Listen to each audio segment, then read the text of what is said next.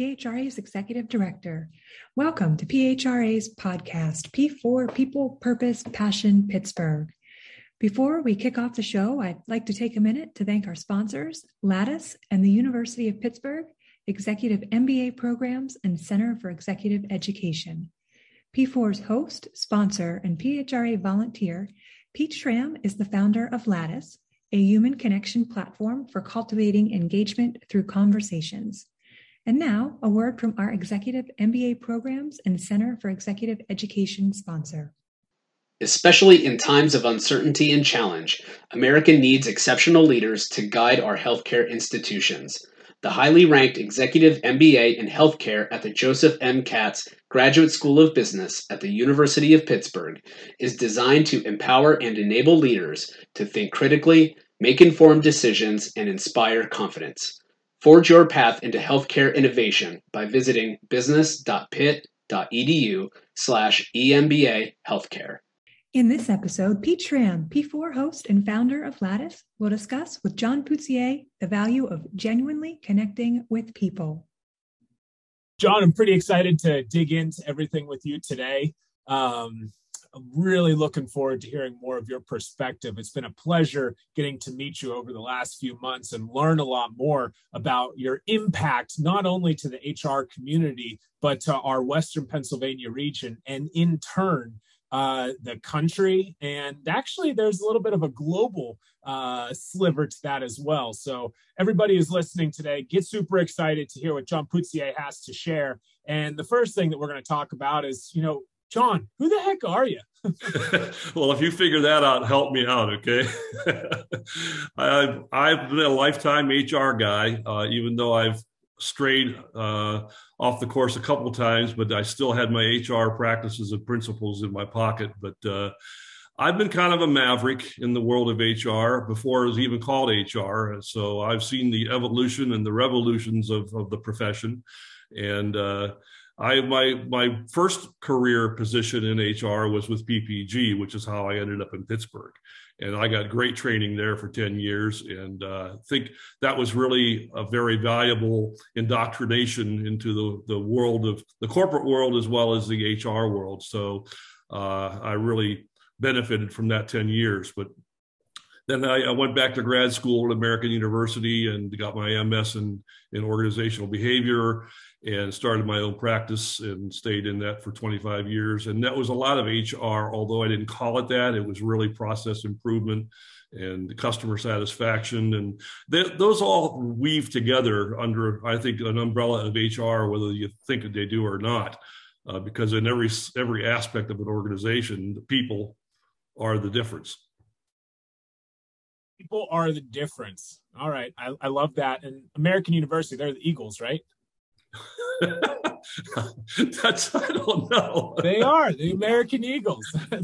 Well, go figure. I think you're right. It's been a long time. So we'll still be cheering on for the Eagles as we're considering, all the important pieces of people, in the workplace. So whenever we think about, whenever you were growing up, John, before you found yourself in those shoes at PPG, what did you want to be?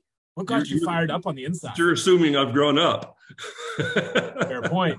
There's a great quote. I think it was, I can't remember who it was, but he said the secret to a happy life is to die young, but to delay it for as long as possible. So that's been kind of my mantra too. So I'm getting old physically, but my brain is still a kid. But back to your original question. When I first started, I didn't know what I wanted to be. I mean, when I went to college, I thought I was going to be a music major, and I wasn't that good, and I didn't want to teach. I didn't want to be a starving artist. So I took a bunch of psychological tests at the undergrad school I went to, and they said I was strong in business and psychology, and they were right. And I've never strayed from that combination of skill sets my entire career. But when I first started, I made a practice of listening more than talking, which was not easy for me. And but if you are starting out in any career, whether it's HR or anything else, I really believe that God created us with 2 ears and one mouth for a reason. And so you should listen more than talk. And if you are talking, you should be asking questions. Well, let me ask you another question Right. and use more of my big mouth for some of the talking here. So you shared that you had not an HR degree for educational undergrad and grad school, but you've been very active in HR for decades. Again, on a global scene. Yeah, I did have an HR degree, an undergraduate. Only back then it was called industrial psychology and personnel management. In fact, SHRM used to be ASPA, American Society of Personnel Administration. So now I'm really showing my years.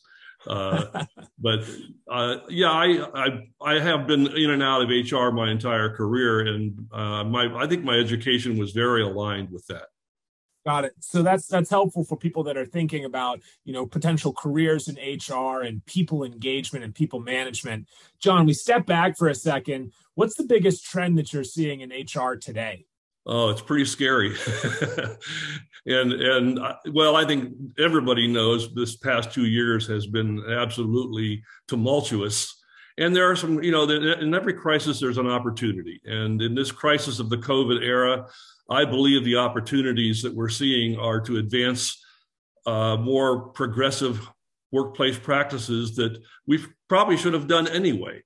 The world is changing, and people don't like change. And I think the trend towards remote workplaces and flexibility and quality of work life and employee-centric organizations, and I could go on and on and on, but they all drill down to the employee is the boss. And if you don't recognize that, then you don't deserve to be in business, and you won't be. So that is the trend that I think is the most dramatic, and it's been exacerbated or accelerated, I should say, by the pandemic, because we really had to. And there are some real challenges for a lot of more tenured managers and leaders in organizations who really don't like this change that's going on right now in terms of Zoom meetings and everything being flexible and part-time, in the office and hybrid workplaces. And it's hard. It's hard for people who have been in the organizations as long as I have to reconcile with that dramatic change. I don't think we're ever going back to what we were pre-COVID. So you mentioned a couple of things in there, hybrid and remote, and different age groups in the workplace right now. And, whenever I think about change, that's the only thing that's for certain, right? Everything else is kind of up in the air. Let's dig into that piece a little bit more. Remote culture, something that's paramount. And you talked about it in a few of your books. John, what does remote culture mean to you? Well, it means you have to have trust. And it's funny because that's one of my mantras all my career was the more policies and procedures and rules you have in an organization, the less trust there is. You can't regulate and control and police. That's where the word policy comes from, and police everything and everyone. So I think this new remote culture is going to be based on the premise of trust of your employees and your team, that they are getting results. I was never an advocate of paying just for butt time. That does not mean productivity. It just means you stayed in the office. And I think you can be productive and flexible and all the other things with hybrid and remote workplaces, but you have to have strong trust between the leadership and the soldiers. And the process is not that hard if you get down to it. If you have metrics for performance, you can measure a person based on what they produce, not on how many hours they sat in an office.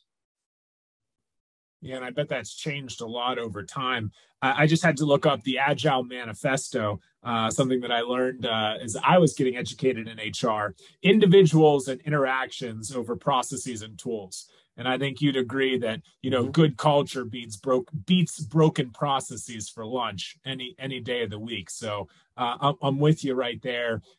Dig in maybe one step further on remote culture. You said there's a little bit around process, but if there's one or two tips that you might recommend when it comes to building trust, what's something that we can try out, John, to kind of make remote culture a possibility, or even just to dip our toe in it if we're doing nothing today? Well, that's a good question. Well, I'm trying to come up with a good answer here. That's fine. And we'll come back to that one if you want. But just wanted to throw it out there, always thinking like, whoa, yes, yes, yes. But then it's always, what can I take away from this with me, right? Yes, but it goes back to kind of what I said before. It's all in results. And I would hope to think that managers and leaders and executives want results in their organization. That's their job.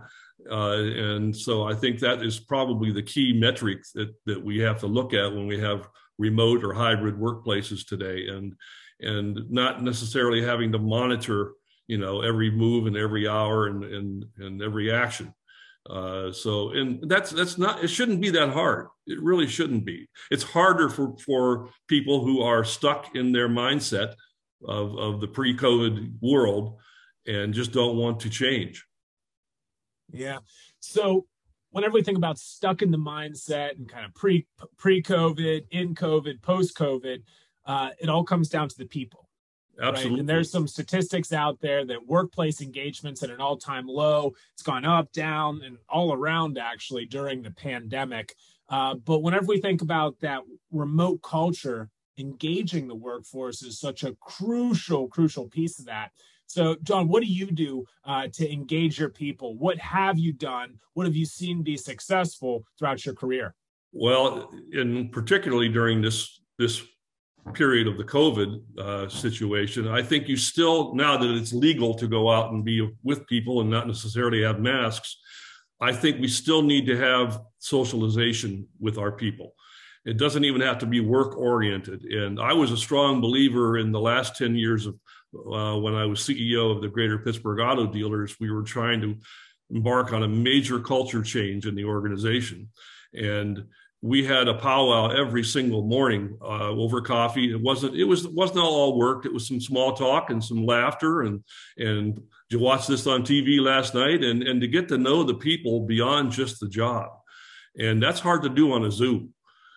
So I do agree with the necessity to have some periodic real life time together, whether it's, something fun or something work or a blend of both. But it was always wonderful to walk out of a morning coffee meeting or a powwow or whatever you want to call it and know what happened yesterday that went well, what didn't go well, what are we doing today, and what are we doing tomorrow? And everybody's on the same page mentally.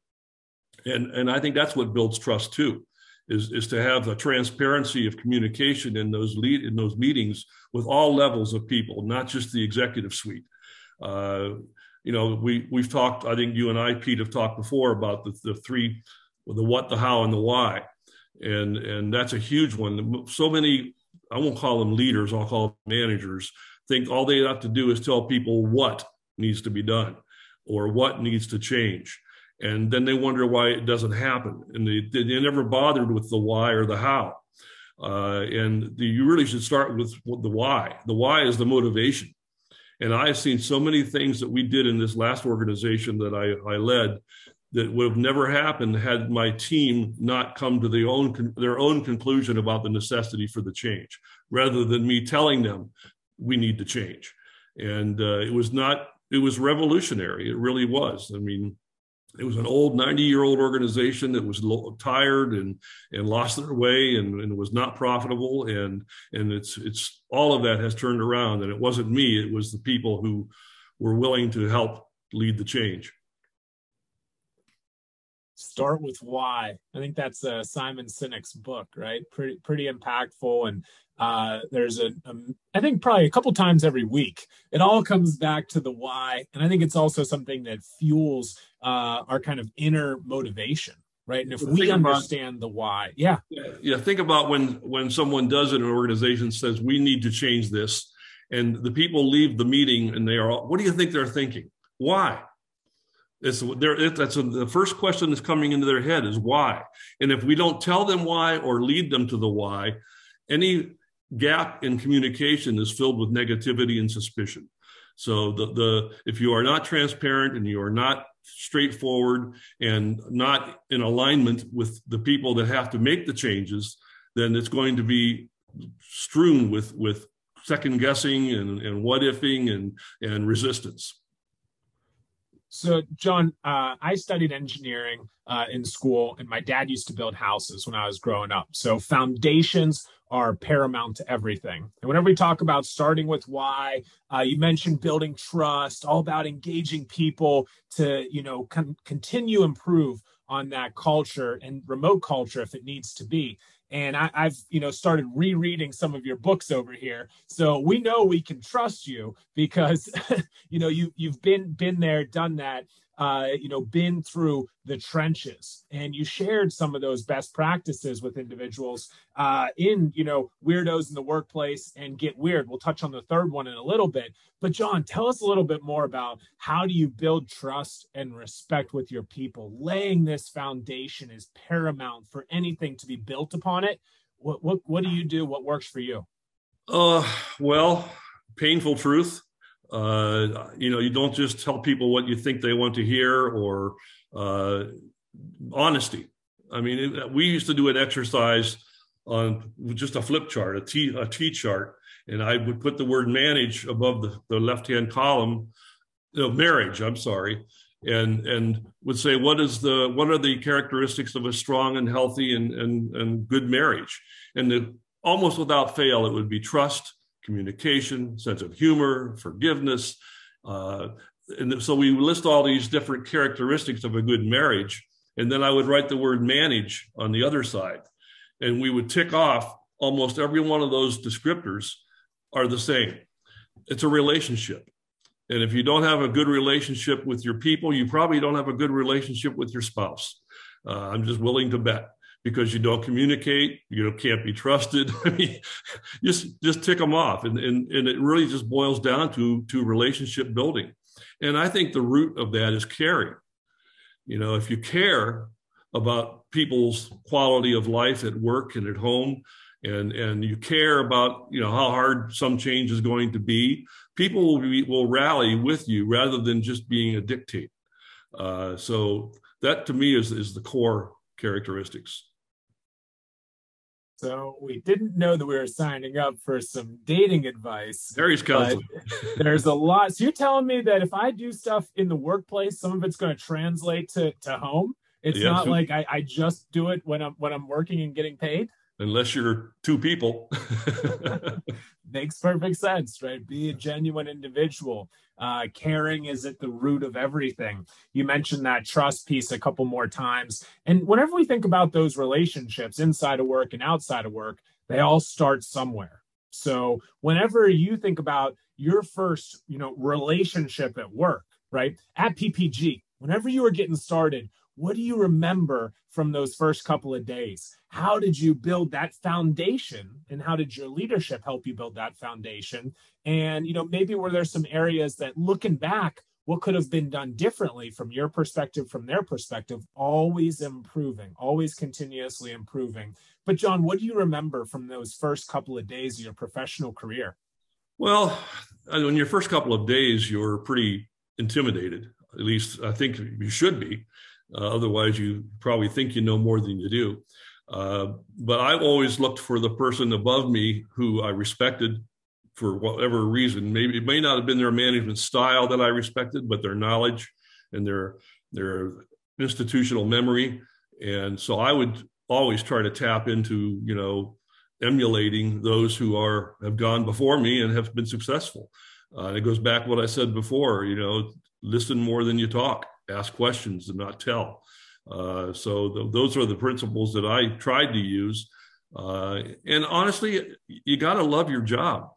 If you don't love what you do, then you need to change jobs or directions or something, because it's not the pay or the benefits that gets you out of bed in the morning, fired up and wanting to go to work. It's what's it like to work there.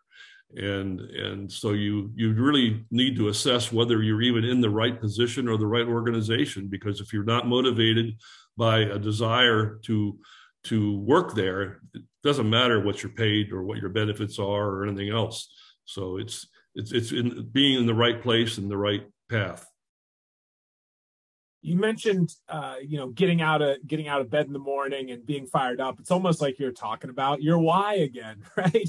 So as far as thinking about going through your professional career, did you have some different routines and rituals for yourself or for other individuals? Did you connect them, said emulate those who have been in your shoes before? Almost sounds like a mentor. Did you try and, kind of do a little bit of matchmaking or a buddy system kind of for your curated onboarding process? But then, one step further, is any rituals or routines that you had as an individual, John? I don't know if I would call them rituals or routines, but I was always a believer that you don't have to wait for a mentor to find you or just arrive. You can appoint one. And I really did that, especially after grad school, when I started my business, there was a certain individual who was way ahead of me in that new profession I was pursuing. And I just reached out to him and called him. And I said, I really admire your work. I'd like to, I'm doing research on the baby boomer value system. And he had done research on generational differences in the workplace. And this man was so generous with his time. And he sent me every recorded presentation he'd ever done. He sent me his books. He had me come out to his home in Arizona and shadow him. And all I did was tell him I admired his work and I wanted to be like him. And so I would tell people that you don't wait for a mentor to appear. It's great if it happens. And it's even better if it's your immediate, leader in your organization. But if there's someone in your field who you really emulate or really would aspire to be like, it's amazing if you could just pick up the phone or write a letter, or I guess today you could email or text. But I think many people are very generous with, if they feel like you respect them and you trust them. Going back to why, going back to trust, caring, being genuine, the honesty piece, communication, it's all coming together in these repetitive things. Just be yourself, right? At Lockheed Martin, we used to say, work hard. That's right. Respect others and perform with excellence. That's what we always said. And it seems like those kind of key values are applicable no matter what industry you're in. So, John, as we're getting ready to wrap up, is there anything else that you'd like to share with this HR community? Any other tips that you might give to them as people are kind of at the beginning, middle, or end of their professional career? And, maybe any tip in there that you might give your younger self along the way as well? Yes, and it kind of comes full circle from what you just mentioned a second ago. And I had a model called AIM, and it's a Venn diagram, the three circles that meet in the center, and the intersection of your abilities, your interests, and the market. That's the AIM. And if any one of those three components is lacking or is wrong, you will not be successful. You will not be happy. You will not be productive. Find what you do well, abilities. Find what you like, interests, which means some kind of culture, the kind of field you're in or whatever it might be. And then who will pay you for that? The market. So some things you do because you're doing them well. And, if you're a great musician and you love to play music, you may not get paid for it. So it's not going to be a career. It might be an avocation or a hobby. But when you find the intersection of what you are strong in your skill set and what you love to do, and in an organization that needs that combination, it's not a job anymore. It's a calling. I was trying to find the AIM diagram in your book because I remember seeing it. It's in Weirdos in the Workplace. See, I should have done more of my homework to understand where this was located. Shame on me. But we'll get better. We'll get better for next time, John. That's okay. Not wrong. We'll put a link in the chat for that. So as we get ready to wrap up, and so we shared kind of the advice to your younger self, but what's a book recommendation that you might suggest to people listening? Well, it's an old book, and when I started out, again, when I changed my direction, and I bought this book for a lot of people going through personal challenges in their life, whether it was in the marriage or in their career, and it's called The Road Less Traveled. And it's a classic, M. Scott Peck. And it was on the bestseller list for years and years. It's a timeless book about embracing change. And a lot of the things that I guess I kind of have as my principles of life ever since I read that book. It was almost life-changing for me. But it's a really easy read, but it's an eye-opener. And where's that old saying come from? The more things change, the more they remain the same. And is that I don't know where that applicable? comes from. Yeah, it probably is. You and hearing more of your story today. And so on behalf of the P4 podcast and our sponsors, thank you. And we look forward to continuing to grow with you as we continue on this journey. Well, it's my pleasure. And I'm honored to be back with the PHRA.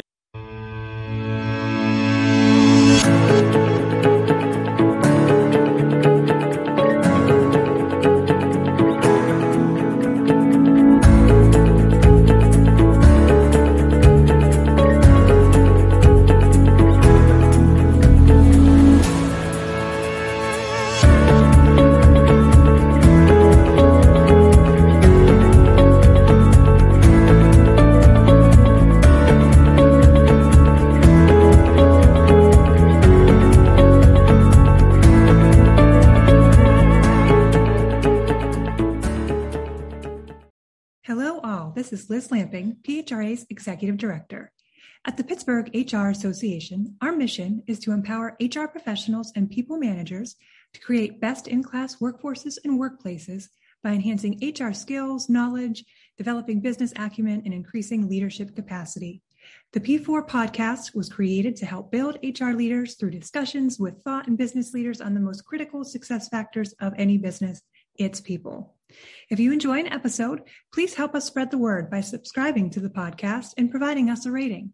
We would love for you to take a screenshot of the episode, tag PHRA, and share it with your followers. Until next time, thank you for watching and listening.